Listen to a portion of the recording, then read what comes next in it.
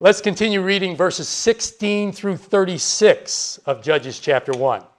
Now, in the second half of Judges 1, we see that the various tribes of Israel were only partially successful in taking over their respective territories.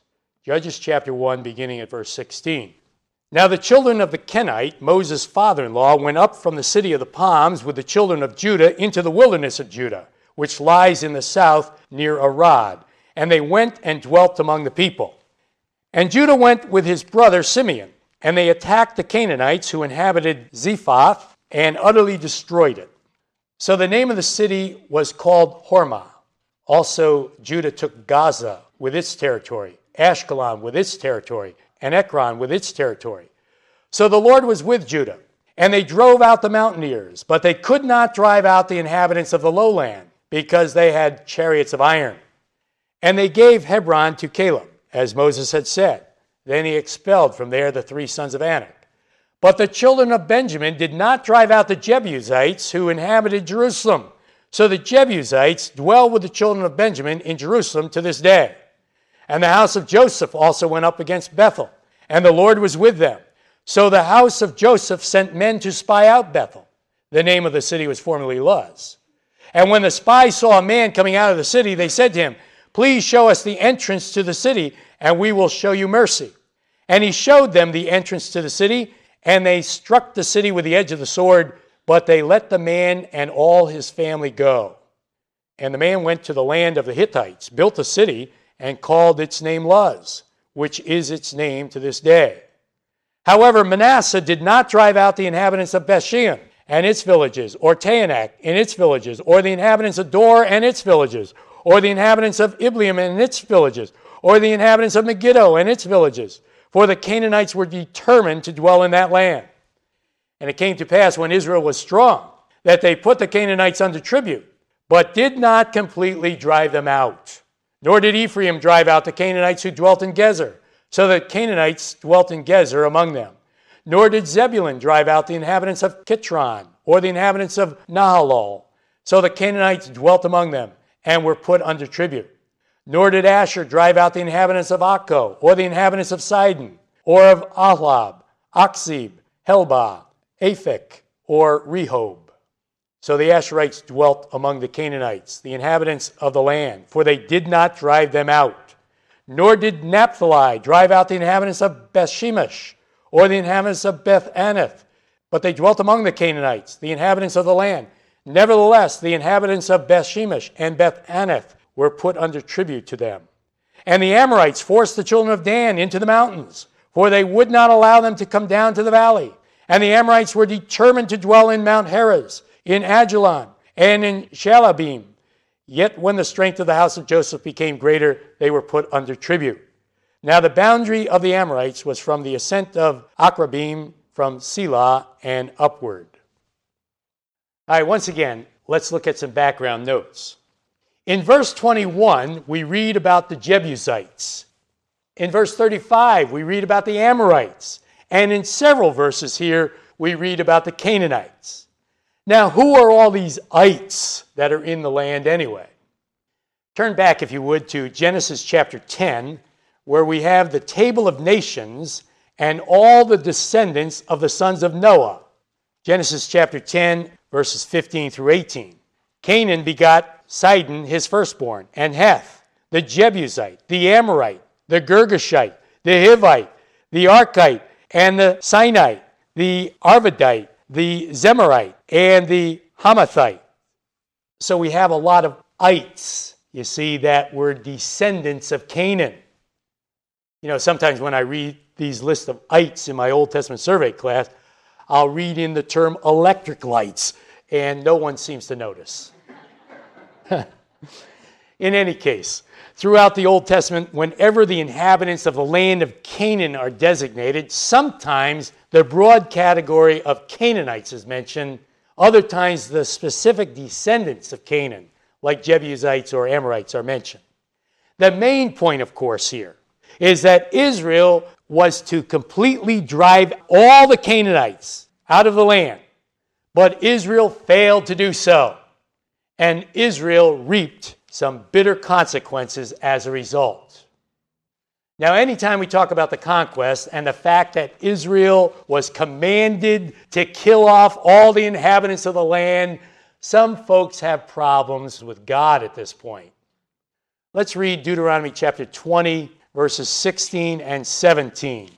But of the cities of these peoples, which the Lord your God gives you as an inheritance, you shall let nothing that breathes remain alive, but you shall utterly destroy them. Why would a good and loving God do such a thing? Verse 18 here in Deuteronomy 20 gives us the answer.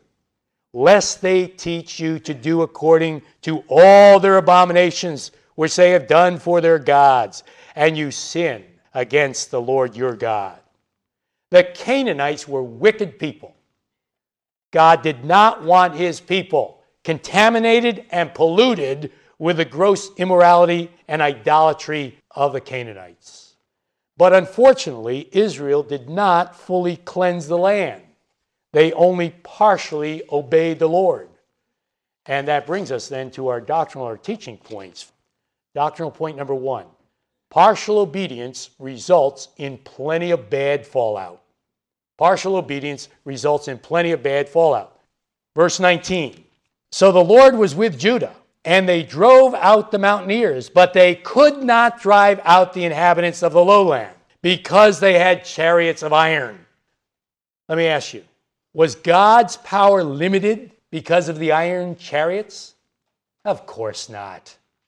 What is iron compared to omnipotence? Judah did not fully trust and obey the Lord. That was the problem. Verse 21, but the children of Benjamin did not drive out the Jebusites who inhabited Jerusalem. Was this God's fault? The fact that Israel could not drive out the Jebusites? No, it wasn't God's fault. The tribe of Benjamin did not fully trust and obey the Lord.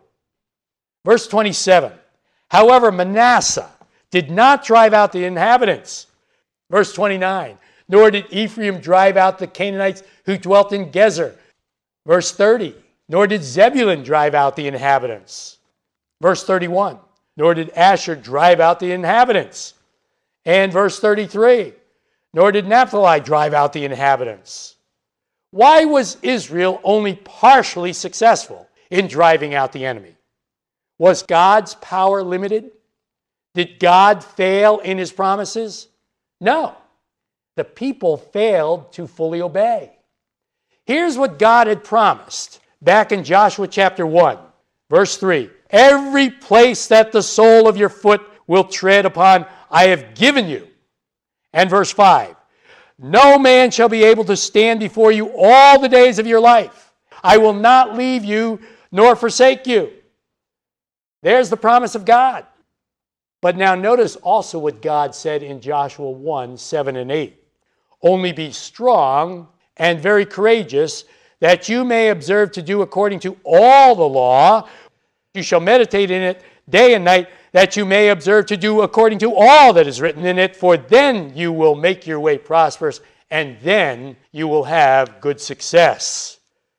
So we see that the key as to why Israel was only partially successful was that they were partially obedient. God had not failed, the people had failed. And as a result, there was plenty of bad fallout. The idolatry and immorality of the Canaanites began to penetrate the nation. And ultimately, it resulted in the downfall of all Israel.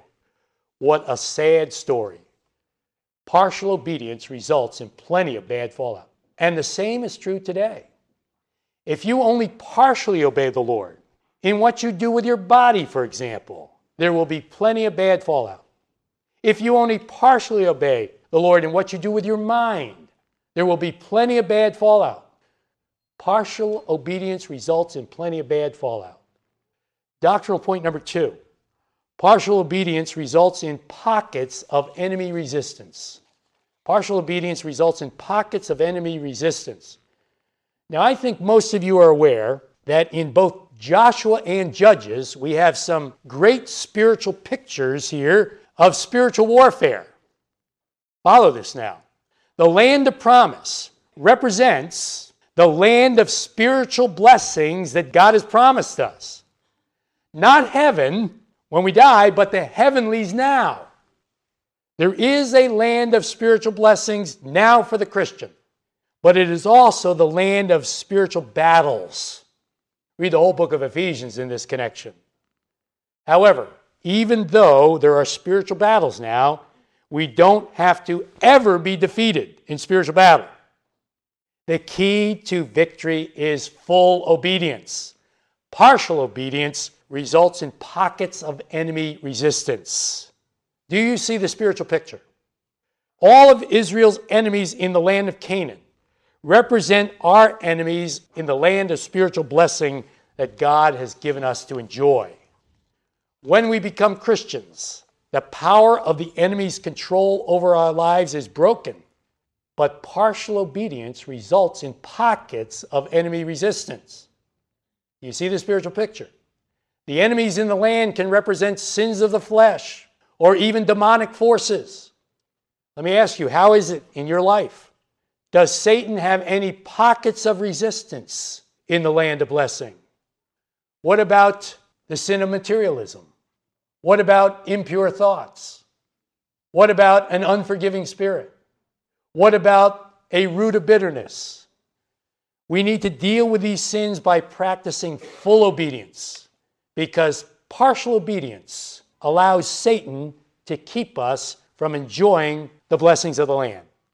Partial obedience results in pockets of enemy resistance. One practical application here: don't let the enemy come back to hurt you. Don't let the enemy come back to hurt you. Verses 23 through 26 once again. So the house of Joseph sent men to spy out Bethel, and they struck the city with the edge of the sword, but they let the man and all his family go. What right did Israel have to let this Hittite man who was under the judgment of God go free? No right. You say, well, wait a minute, what about Rahab? The case of Rahab was different. Rahab became a believer and asked for mercy from the Lord and became part of Israel. But this pagan Hittite did not become a believer. In fact, he went out and built another pagan city, even gave it the same name, Luz. The Hittites continued to be enemies of Israel. Do you see the spiritual lesson here? Don't let the enemy come back to hurt you. We must deal ruthlessly with the sins of the flesh. Don't bargain with the flesh. Unjudged sin survives and comes back to hurt you. In verses 28, 30, 33, and 35, we see that when Israel became stronger, they put the remaining enemy under tribute or forced labor. But they were still there. It's like a Christian who is a materialist, giving a nice token amount of his money to God. But he's still a materialist. The sin of materialism is still there. There's still only partial obedience. I know a number of Christians in this category, and some have lost their families to the world as a result. Talk about hurt. Don't let the enemy come back to hurt you.